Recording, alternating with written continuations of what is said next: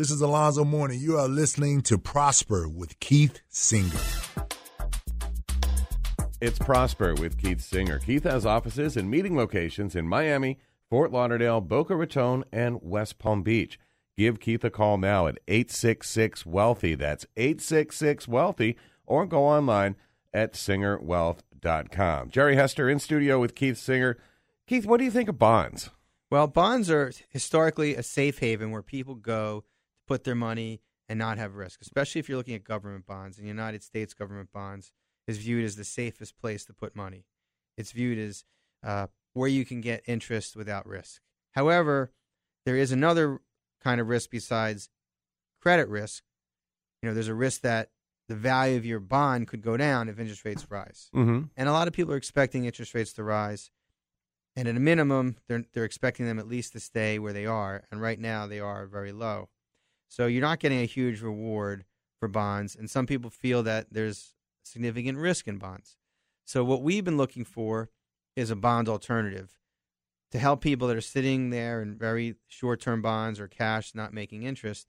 And we're excited that we've been using a strategy called a modified endowment contract as a proxy, as a substitute to bonds, because modified endowment contracts are very safe and there's no interest rate risk. So if interest rates go up, you don't lose money. Right. So that's what people are looking for, something that's safe, that doesn't have interest rate risk, and also something that pays a decent rate of return. Now, modified endowment contracts have been around for a long time. They grow tax deferred, and they have a tax-free death benefit. They were created in 1988 because Congress felt that life insurance policies were being used as tax shelters. Historically, when you buy life insurance, you put money in every year, and then the cash value grows, and you can take the money out tax-free. There's never any taxes. But with what people were doing was they were saying, that's a great concept. Let's put money in this life insurance contract, and we'll just put a whole bunch of money in all at once, not like you would normally fund a life insurance policy, and it'll grow tax-free, and I can take it out tax-free, and I'll never pay taxes. So in 1988, Congress made a law that says if you do that, then you can't take the money out tax-free. It grows tax-deferred, and when you pass away, there's tax-free death benefits, but if you take the profits out, it's taxable. So that kind of put a crimp in the plans of people that were trying to grow their money. Nice try. Yeah. But if you think about it, it's still not a bad thing, right, to have tax-deferred growth. It's better than bonds. Bonds, you pay taxes every year. Right. So now the question is, how liquid is it? Can I get my money back whenever I want? And historically, the answer was no. If you put money into a modified endowment contract, virtually all the companies, if you try to take it all back the next day or the next year, you would get back less than you started with because there would be a surrender charge or there'd be an upfront load. But a few years ago, some insurance companies came out with modified endowment contracts that had no upfront load, that had no back-end surrender charge. So all of a sudden, these contracts are liquid. And as I mentioned before, there's no interest rate risk and there's no stock market risk. So they're safe and liquid. And now you can start comparing them to money market. You can start comparing them to short-term bonds because all three of those are safe and liquid. But the problem with money market and short-term bonds is they don't make any interest. Whereas modified endowment contracts can actually make double-digit interest in certain years. All right. You might say, well, how is that? Yeah. Well, there's some products that came out where instead of getting fixed rates of interest, where for a modified endowment contract, if you wanted a fixed rate of interest, you can get 2% a year without any risk and have your money liquid. Mm-hmm. So that's certainly better than the bank. But what most people are doing, and most of our clients, is saying, let's tie our interest to the returns of the S&P 500 without the risk of the S&P 500. So, for instance, if the S&P 500 goes up 6%, you make 6% interest. If it goes up 12%, you make 12% interest. But that's the most you can make in any 1 year right now is 12%. Okay. So if the market goes up 20, you would only get 12. So you might be thinking, well, that's not good, right? If the market's up 20, I want the whole 20. But if you want the whole 20, you normally have to invest in the market. And so what happens if you invest in the market? You get risk, right? Get the risk back, yeah. You could lose money. Yeah. We've seen years where the market's lost 37, 40% in a year. So although you're capped at 12%, there's no downside. So if the market's down 20, you get 0. Mm-hmm. So what's interesting is, think about it. Let's say the S&P's at 2,000, and you don't think the market's going to do well the next 5 years. And so the first year it's down 10%, right? So now it's at 1,800. Right. So you didn't make interest, but you didn't lose. And the But you next didn't- year it goes back to 2,000. So now you made 10%, right? Mm-hmm. Then the next year goes back down to 1,800. So you didn't make or lose. And the next year goes back to 2,000. So you made 10%. So in that 4 years, the market didn't go up at all from the time you started to 4 years later. But in 2 of those 4 years, you made 10%. So you averaged 20% over 4 years in a market that was flat. So we don't need the market to go up. We just need it to have some up Need it years. to move. So if you think that the next 10 years isn't going to be good, it's probably not going to be 2% every year. It's going to be some years up 20, some years down 20. There's going to be some big up and some big down. Now, historically, if the market makes 12%, if you make up to 12% in the up years, but you don't lose in the down years, you would have averaged about 7.75% over, 10, 20, 30, 40 years. It's very, very consistent because there's no negative years. There's always, in any 10-year period, if you have a good 10-year period, you're going to have 8 or 9 up years. If you have a bad 10-year period, you're going to have 6 or 7 up years. That's the way it works. And so in a bad 10-year period, you'll still probably make 6%. In a really good 10-year period, you can make 9. Okay. That's just the way it's going to work. Yeah. So that's really your range of return is 6 to 9% historically. And on the average, about 7.75. So now you're looking at a vehicle that can actually give you double-digit returns and average over 7% a year. Now, there are some insurance costs, so we want to, make full disclosure. These products do have a death benefit component and a tax-free death benefit component. And therefore, there's a cost for that. If you give an insurance company $100,000 and you die the next day, depending on your age, they're going to give you back $200,000 or $300,000.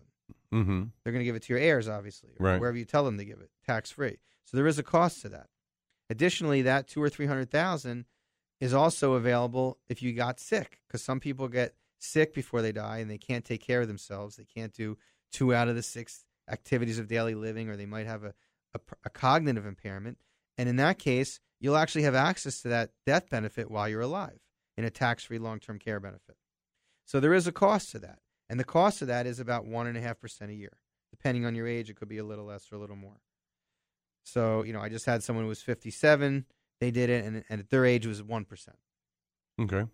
So what's nice is that the insurance company still guarantees you, if you want your money back in a year or 2 or 3, whenever, they still guarantee you a minimum 3% return.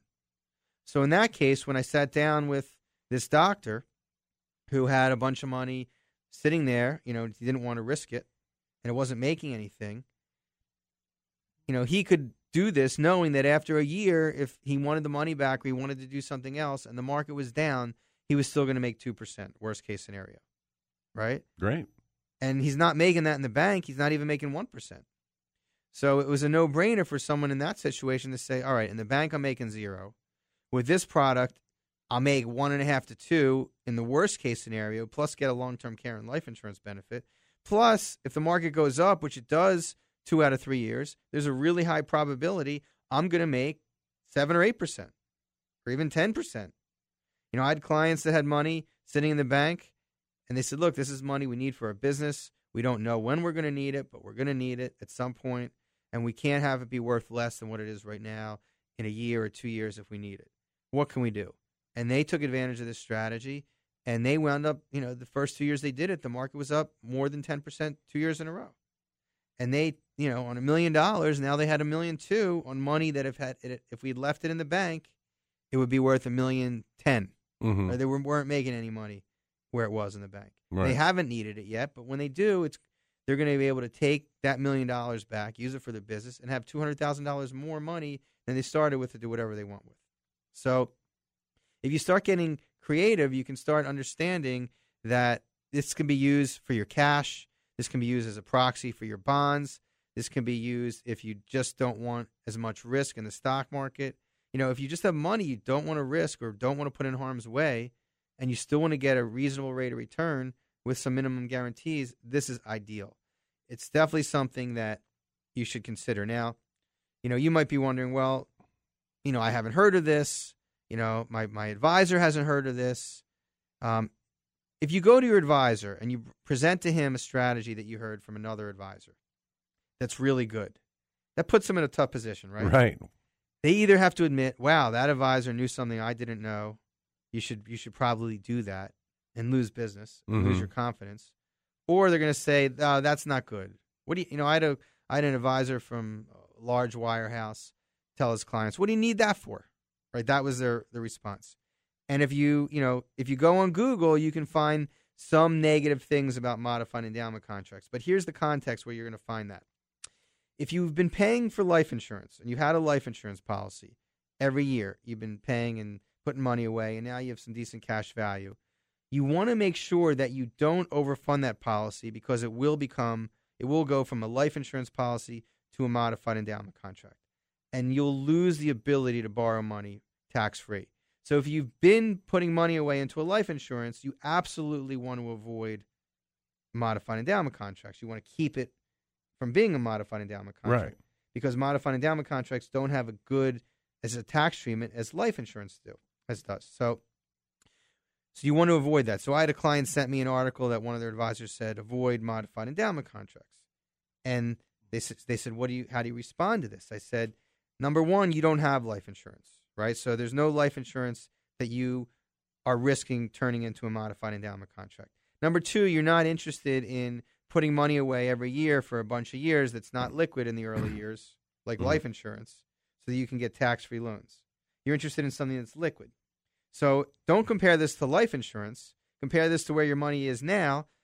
Where it is in the bank and in bonds, right? And both of those are taxed every year as ordinary income if you make any interest.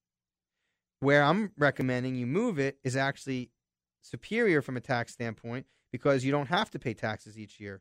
You only pay taxes on the years you spend the income. And if you die with it, you never pay taxes. So modified endowment contracts, although they're not as tax efficient as life insurance policies, they're substantially more tax efficient than bonds and money market and savings accounts. Okay. So if you're considering a modified endowment contract, compare the tax treatment not to life insurance, compare the tax treatment to where your money is now.